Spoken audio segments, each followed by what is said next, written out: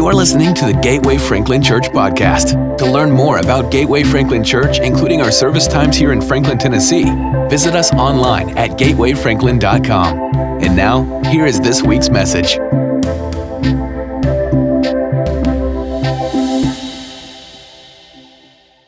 Good morning, family. I just want to start this morning by thanking the Lord and Pastor Charlie for the opportunity to stand up here and bring a word in front of y'all this morning. Also, just to preface, my allergies have kind of gotten the best of me over the past couple days, so just bear with me. When Pastor Charlie originally approached me and asked me to share a word this morning, he kind of gave me his vision as to where his portion of the message was going to go and gave me a number of different ideas in which I could take mine.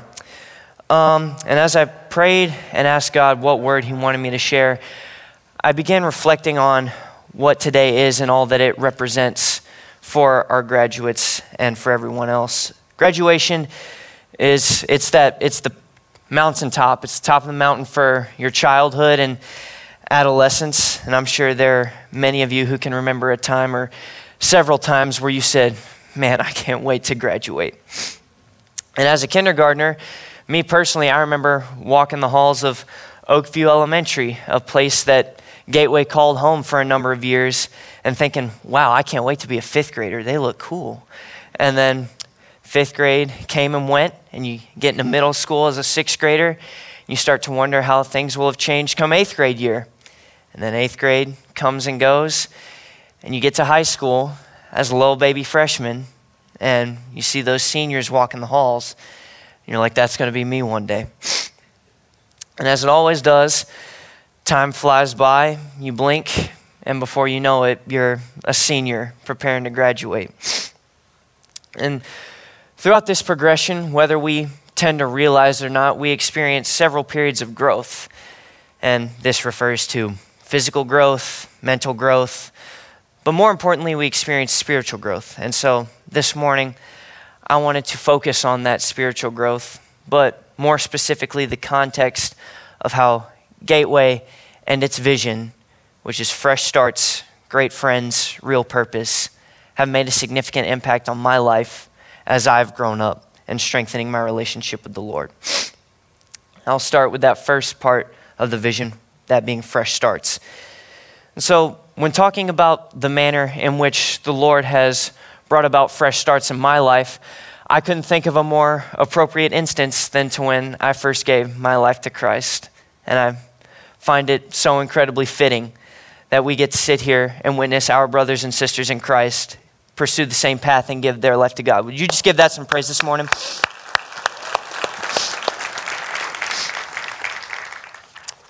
So before I jump into that, though, I wanted to share a verse out of Isaiah that I believe kind of encompasses the whole idea of fresh starts. And it's Isaiah 43, chapter 43, verses 18 through 19 out of the English Standard Version, which reads, "Remember not the former things, nor consider the things of old. Behold, I am doing a new thing. Now it springs forth. Do you not perceive it? I will make a way in the wilderness and rivers in the desert." And I chose to read out of the English Standard Version really because of how that verse ends. God says that he will make a way in the wilderness and rivers in the desert. I don't know, for me, that just provided such a refreshing mental picture. You couldn't ask for a fresher start than Isaiah 43, verses 18 through 19.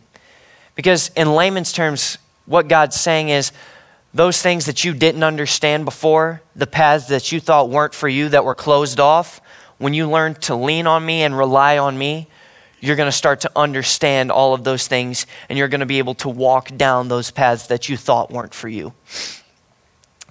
And then he says, he will bring rivers in the desert. I just love that contrast there, rivers in the desert. Layman's terms, God says, I'm going to bring life to people, places, and things that didn't have life before.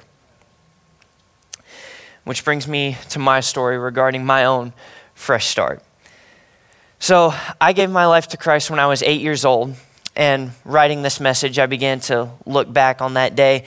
And this particular year, what we had was each person that was getting baptized, we had a little interview with Miss Gina, which was all compiled into a video package.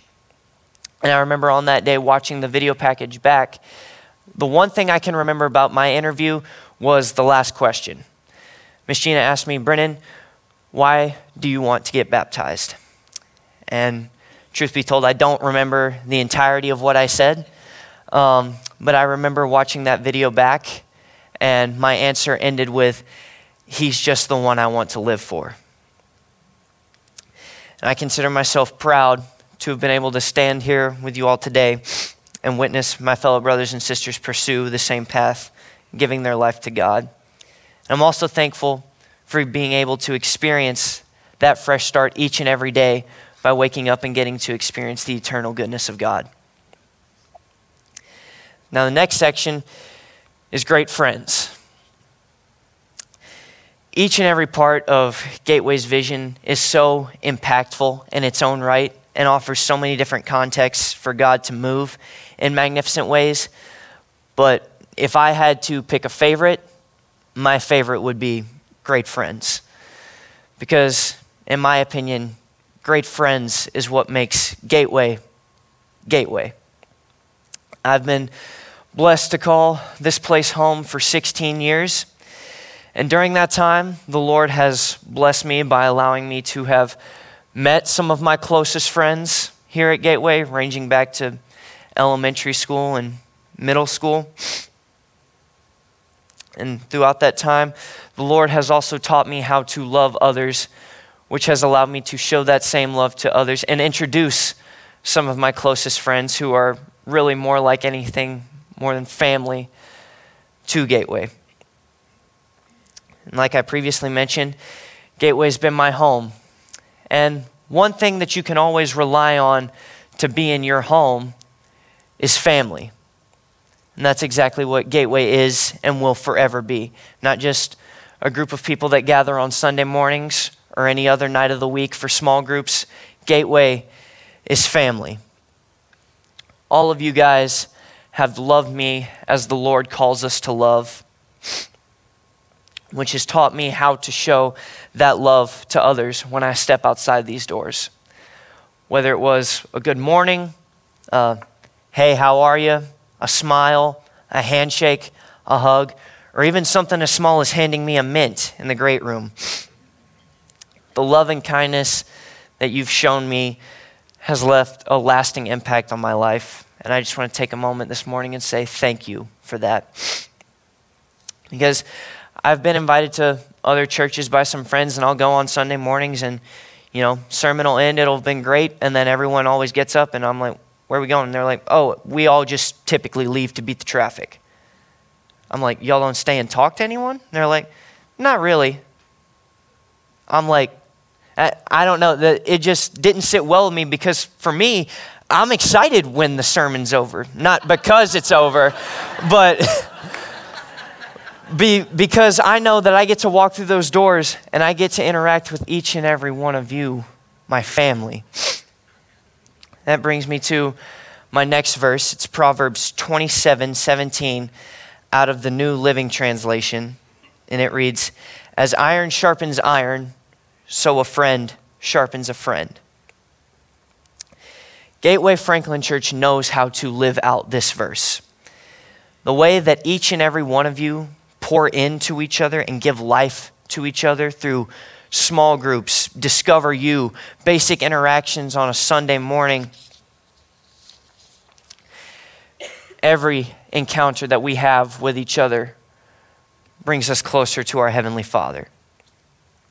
And furthermore, I can't overstate how much wisdom this congregation has poured into my life. There have been times where on a Sunday morning, it'll just be a casual conversation. I'll be talking with one or many of you, and you'll give me the perfect piece of advice or encouragement that I needed, even though you had no idea what I was going through at that particular time in my life. The manner in which this congregation encourages and supports one another and has encouraged and supported me throughout these years has truly shaped the person that I've become and has allowed me to share that love with other iron sharpening friends. I don't tell them this nearly enough, but the way that they all have loved me when it was easy and loved me more when it was hard is something that I am so grateful for. It's something that will truly stick with me and has allowed me to grow into the believer that I am. And I'm so thankful that I get to begin the next chapter of my life surrounded and supported by my Gateway family. So, last section is real purpose. And I want to begin with a verse.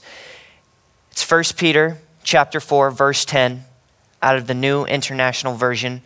Sorry, I'm switching up versions on y'all, but it reads, "Each of you should use whatever gift you have received to serve others as faithful stewards of God's grace in various forms." Over the past years, Gateway has taught me two major things regarding my overall purpose as a follower of Christ. The first being how to step out in faith.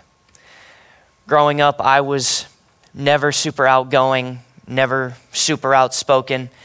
I was more of an introvert than an extrovert. I was that shy, quiet kid who kept to himself I didn't speak unless I was spoken to, really.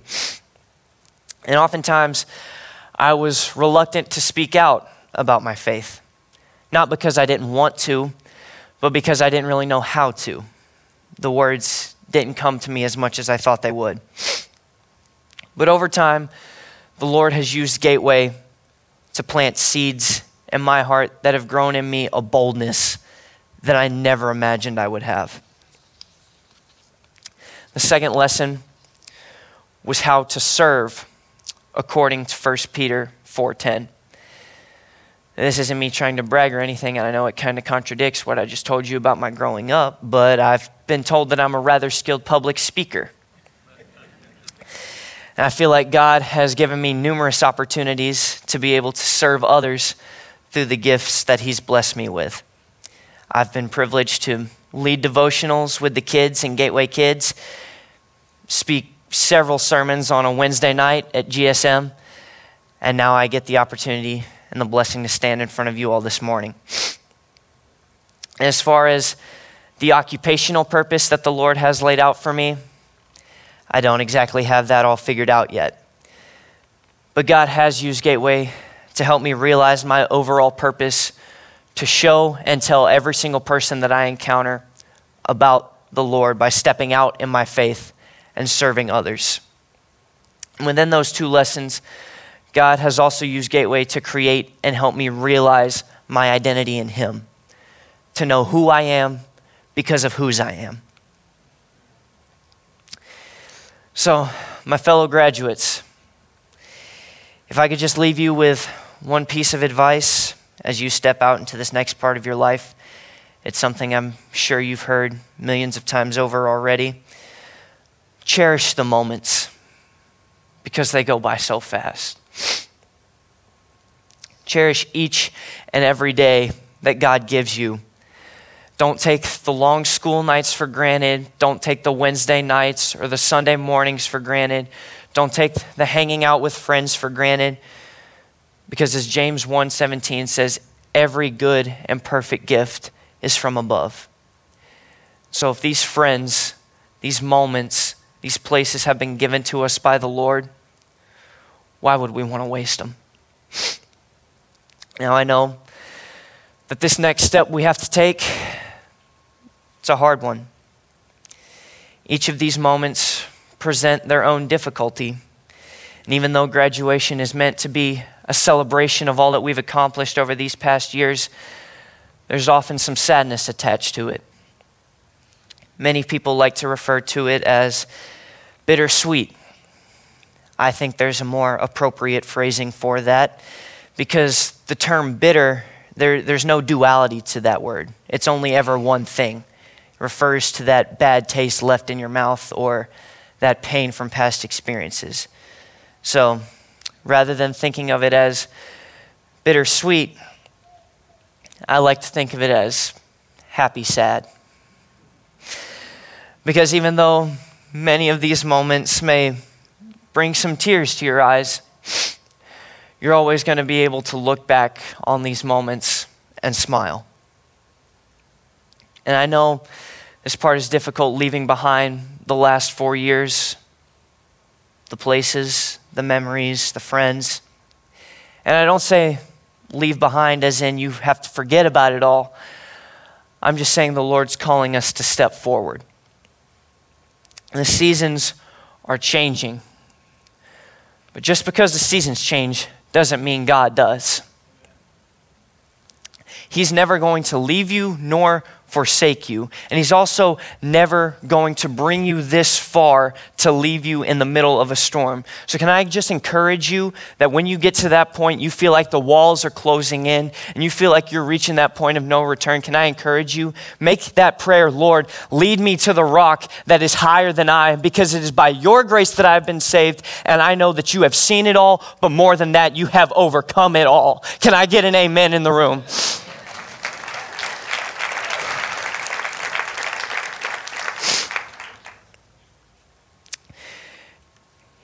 What God did, God still does. He's faithful in the past. He's going to be faithful to you in the future. So I encourage you this morning, cherish the moments and have patience, because God's going to bless this next chapter. And don't worry about how this next chapter of your life may be written, because our faith lies in the one who's holding the pen. If you wouldn't mind, I'd just like to take a moment and pray over you before Pastor Charlie brings a word. Dear Heavenly Father, Lord, we thank you for today and all that it celebrates. We thank you for the moments. We thank you for the blessings. We thank you for the friends. And Lord, that we just ask that as we step out into this next chapter of our lives, Lord, would you remind us that you're walking alongside us each and every step of the way. That you're never going to leave us. We're never alone in any situation. We thank you for the fellowship. And I just ask that each and every person in this congregation walks out of those doors and knows that they are known and loved by you, but also surrounded and supported by their Gateway family. We thank you for all that you are and all that you do for us. In your Son's precious name, amen. Thank you. Amen. Amen. Good job. Thank you, Brennan, for your study, your prayer, and delivering us that message today. Especially the part where you said, everyone likes it when I'm done preaching. So no worries, not going to keep you long today, but I felt like that Brennan's words kind of lead us to this idea of what is it to navigate change? To navigate change. Here are two quotes. One from late Prince Phillip of England said, "Change is a challenge and an opportunity, not a threat." C.S. Lewis, "There are far better things ahead than any we leave behind." Good quotes actually have some strong biblical content to that. In the late 1980s, kind of a new trend started happening in leadership theory, and it was this push towards how to navigate change. Change management or change leadership were the monikers for that. And I can't nail down how that surfaced, but I do know this truth, is that how one manages change determines their level of commitment and their level of success. How one manages change determines their level of contentment and the level of success, because we should know this, that change is constant. Change is constant. So our attitude towards it matters, and our approach towards change matters that much more. So I'll tell you a little story here out of Numbers. It begins Numbers 13. It said, "The Lord said to Moses, send some men to explore the land of Canaan, which I am given to the Israelites. From each ancestral tribe, send one of its leaders. So at the Lord's command, Moses sent them out from the desert of Paran, and all of them were leaders of the Israelites. So these words kind of precede a Lewis and Clark type of exploration of a promise that God had given Abraham like 1,000 years before. So these men weren't exploring out of curiosity. They were exploring out of commission, and what they found. More things than they imagined, greater things than they imagined, but they also found a significant number of obstacles. So I want to make some powerful observations from these first 3 verses. The first is that life change begins with a personal word from the Lord. Life change begins with a personal word from the Lord. It starts, the Lord said to Moses. That's a personal word. It was personally directed to Moses. Life change begins with a personal word from the Lord. God's word then is directive driven and it's purpose filled. He said, send some men to explore the land. There's directive. And which I am giving them. That's a promise, right? A promise is something spoken before something's actualized, all right? So they're not in yet. So God's word is personal, and God's word is directive and promise-filled, and then God's word leads leaders. It says all of them were leaders of Israel. I have found most people who think they're leaders never seem to depend on anyone outside of themselves. They become very self-sufficient. And I would say that God's word is what leads leaders. And I would also add this caveat, when we're following God's word, then what we're doing is we lead people to Christ. All right? So the chapter then lists 12 of these tribal leaders. Here are the first 10. I would be amazed if any of you recognize these names. Shammua, Shaphat, Igal, Palti, Gaddiel, Gaddi, Ammiel, Sethur, Nahbi, and Geul. Now, not that any of those names would stick anyway, right? But these are the only time these 10 are mentioned, and later on in the message, I'll tell you why they're not remembered. But 2 names were attached to these 10, Joshua and Caleb. History records these 12 men entering into the promised land with a directive, where to go, how to get there, how many days to stay. They were going to be there 40 days, and they encountered great things. And in fact, in one of the passages, it says they took a cluster of grapes back with them, and they had to tie these to a pole that then swayed under the weight with 2 men, one carrying them on one shoulder and one carrying them on another shoulder. So the land was all of what God promised them that this land would be, and yet it says that they encountered giants, men larger than they had ever seen before, and that they were residing in fortified cities. And this was very scary to them. It was very, very discouraging to them. And they brought back a very discouraging report. Joshua and Caleb, however, came back and they saw the same things that these 10 saw, but they ignored their eyes. They didn't ignore their eyes, but they subjected what they saw to what they heard. They subjected what they saw to what they heard. What they heard was, go into the land that I'm giving you. They saw the same things the 10 men did, but they allowed their heart and their ears to override their mind and their eyes. They saw it through a different filter.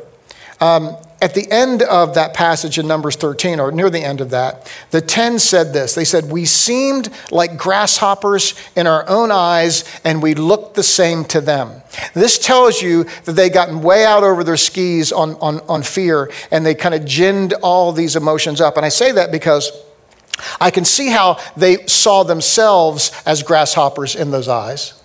But when it says, and we seemed the same to them, is the passage that doesn't make sense to me.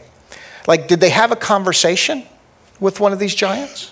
Right? Did they stop along the way and say, excuse me, I'm just curious. We're going to be here in a little bit maybe. And how do you see us? Right? This conversation doesn't happen. So when they're saying that they seemed like grasshoppers in the eyes of the others, this is how afraid they were. And their fear was so demonstrative. How many of you know fear leadership sells? fear leadership sells. You can move people fast on fear, and this is what they were doing. And then the nation does not follow Joshua and Caleb. They follow these 10, and then these people were then subjected to not getting into the promised land. But here Numbers 14 says, Joshua son of Nun and Caleb son of Jephunneh, who were among those who had explored the land, tore their clothes. So the 10 were coming at this with such demonstrations of fear and panic and probably a great deal of demonstrability, if that's a word. Joshua and Caleb kind of matched that. They tore their clothes. They were demonstrating how devastating it was going to be not to follow where the Lord was leading. He said, the land we passed through and explored is exceedingly good. If the Lord is pleased with us, he'll lead us onto that land, a land flowing with milk and honey, and he will give it to us. Only do not rebel against the Lord. Do not be afraid of the people of the land, because we will devour them. Their protection is gone, but the Lord is with us. Do not be afraid of them. So I'll say this, that changed leaders don't ignore obstacles. They just see what other people can't see. They don't ignore the obstacles, but they will trust what they hear more than what they see. So here's how I think we have to navigate change. One, in order to navigate change, you have to get a word from the Lord. And then you have to believe your ears over your eyes. And don't miss this. Don't underestimate the stakes of not moving. Don't move until you get a word, but don't stop once you get a word. So it begs the question, how do you get a word from the Lord? Look, this is the word of God. From the table of contents to the maps, right? This is the word of God. God's never going to speak to me something that is contradictory to the word. But God can speak specific words to us, giving us specific direction, especially in times of transition and change and need. Don't underestimate God's ability to speak a word to you. So how do you get a word from the Lord? Two ways. You have to have a surrendered and you have to have a still heart. A surrendered and still heart. Have you ever not given someone your opinion because you knew they weren't going to listen to you anyway? Have you ever not asked someone their opinion on something because you knew what they were going to say? Right? So a surrendered heart is one that is willing to hear and receive what's being said. If you're going to the Lord in prayer without a surrendered heart, what you're actually doing is you're asking for permission. You're not asking for direction. Surrendered heart asks for direction. Now, it takes a stilled heart to hear it because there's so much chaos going on in our worlds, your personal world, the world around you, that it gets our attention. I'd love to say that, like I've tried all year long to not pick my phone up the first thing in the morning. Does anyone succeed at that I can come and speak to? You do? I'd love to have a conversation afterwards. I can do it maybe a day a week. And I've kind of did a workaround by opening my Bible app first. You know, it kind of feels like you get permission then. You know, you get the word first, and then you read I get the ESPN app to see what scores I missed because I went to bed so early, you know, or the news app, or what's the stock market going to do when it opens, right? And then my email. And it's, unfortunately for me, it's kind of one of the last things I do at night. And I plug it up, and it's one of the first, if not the first thing I pick up in the morning. And I've tried to change that. I'm still committed to try to change that. I go through seasons of my life that I've changed it, and seasons of my life I don't.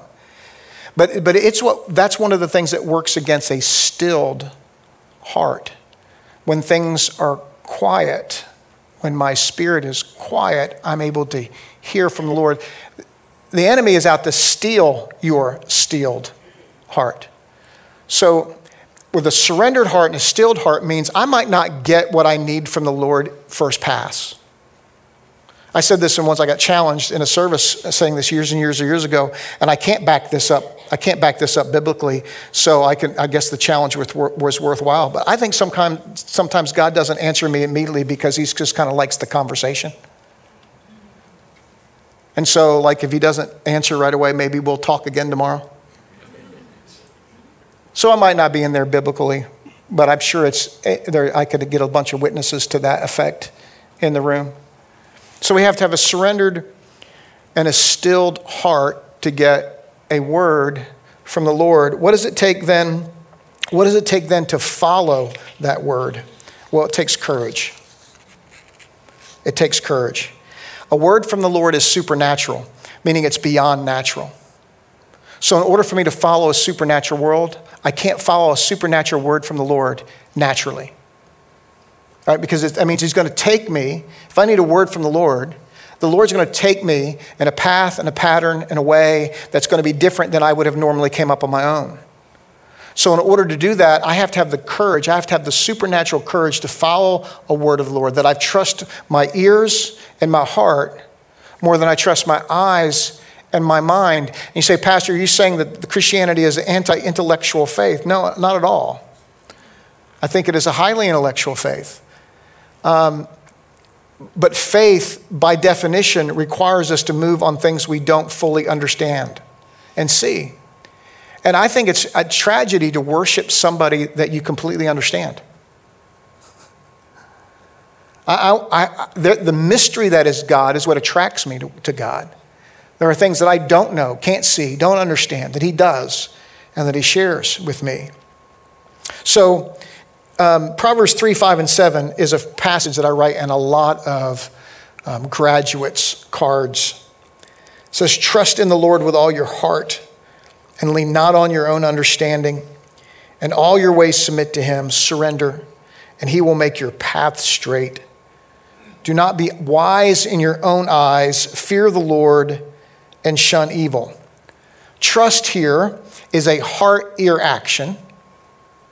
And lean and understanding is an eye-mind action. He tells us to do one and avoid the other. Eye, mind, heart, ears. And then he says the result of this is it'll make your path straight. Now it's interesting. I think we would say, my path seems still pretty crooked. So what's the truth of the passage? The truth of the passage plays out in two different ways.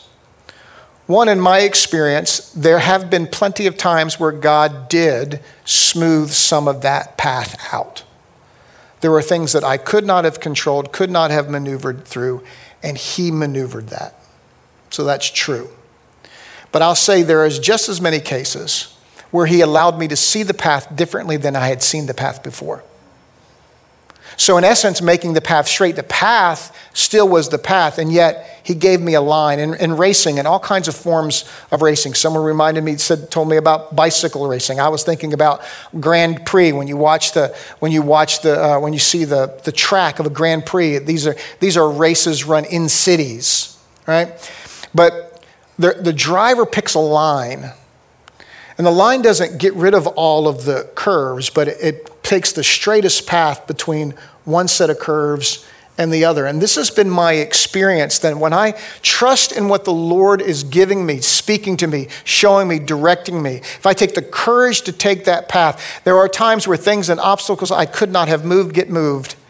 And plenty other times there's a path that I did not see, a line that I did not see that gets illuminated. This lamp until my feet passage that we read. And so this is what happens when we trust our heart. We trust it over eyes. Because he ends, don't be wise in your own eyes. Well, that in and of itself is enough to chew on, isn't it? Not to be wise in our own eyes. In the Masters golf tournament this year, there was an amateur who made a big splash. His name was Sam Bennett. Sam Bennett was a fifth-year senior at Texas A&M and has played exceptionally well in the NCAA, and the Masters prides itself on its amateur play. And after 36 holes, Sam Bennett is on the top he's in the leaderboard, which is kind of unheard of. Now he falls to 16th before he still finishes ahead of like 40 some other pros on probably the most celebrated golf course in the world. But what was amazing to the media pundits wasn't so much how his score, but how he played. He was calm, he was collected. And Sam himself kind of connected the dots by showing the cameras his left forearm where he had a tattoo. And it said, don't wait to do something. Don't wait to do something. So at 23, he's at the top of this professional game, and he's an amateur because it says, don't wait to do something. It was some of the last words his father said to him before he died 2 years prior of pancreatic cancer. So he looks at his son. Now you can put yourself in this perspective, right? You're not going to see your son grow up. And your last words to him is, son, you don't have to be old to do something. Don't wait to do something. And it was as if Sam had gotten the permission of his dad to do something. When I was 8, I wanted to be a professional baseball player. A lot of 8-year-olds want to be something like that, right? And I thank God that my dad didn't sit me down and do the math with me, right? So let me give you the perspective of how many people actually, that's what my dad did is he did one thing, said one thing and did one thing. The one thing he said was, well, why not? Someone has to play. The second was he went and bought me a wooden bat. Now, this was the beginning of the era of aluminum bats. And so the ting was heard all over the ballpark, right? And I'm like, Dad, I don't want a wooden bat. That's old. I want an aluminum bat like my buddies. And my dad said, oh, but son, they don't use aluminum bats in professional baseball. They use wooden bats. Man, I showed up with my wooden bat looking at all those other suckers. You ain't going anywhere, but I'm going to. And time has a way of changing, right, those dreams. And what I would say is what I'm doing with y'all right now is such a better dream. See, surrendered hearts allows us to align ourselves under God's dream. Listen, he gives you permission to dream. Your Father, if someone just needs to hear this today, your Heavenly Father gives you permission to dream. Dream. Dream.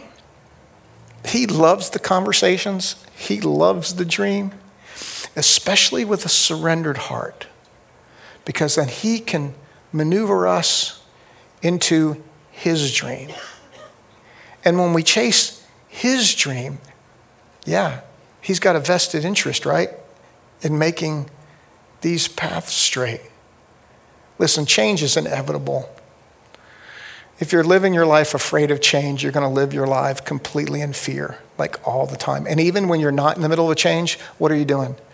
You're afraid of the next change, right? There should be a joy in living in the promise of God before the promise is received. Because if you miss that time, you've missed out on a whole lot of joy. So dream, change is going to be there. Get a word from the Lord. Have the courage to follow that word, trusting what you've heard and not just what you see. So the way I want to wrap up this graduation Sunday is I want to pray over you if you find yourself in a transition and you need a word from the Lord. I believe God can drop a word in your heart in this moment. But what I also believe is as we set our mind now, instead of just trying to figure it out on our own, but by getting a word from the Lord, and you do that every day, like, God, it's me again. Waiting for that word, waiting for that clear direction. I need to hear it from you. If I hear it from you, I'll follow it. The only time I get afraid and have gotten afraid in the years of leading Gateway Church is when I had not had a word from the Lord. In those gaps, in those times where what I've learned is if I don't get anything new, I'm supposed to stick with what was old. That's one of the things I've learned through the years. When I knew that there's a transition, there's a change, and I knew God wanted something for us, it was the time that I had to sit alone and keep going back day after day. Lord, where do you want us to go? Where do you want us to go? What do you want us to do?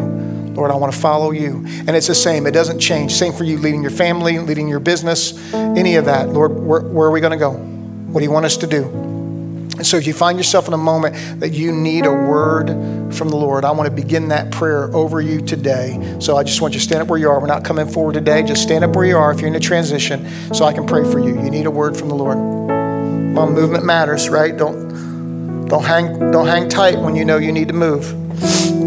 All right.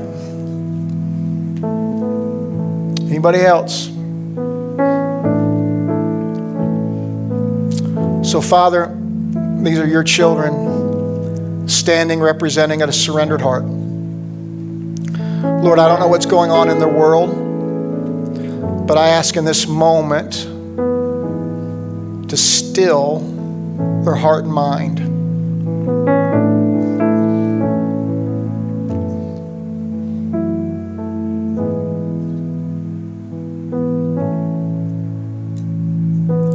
We put aside what runs around in our heads.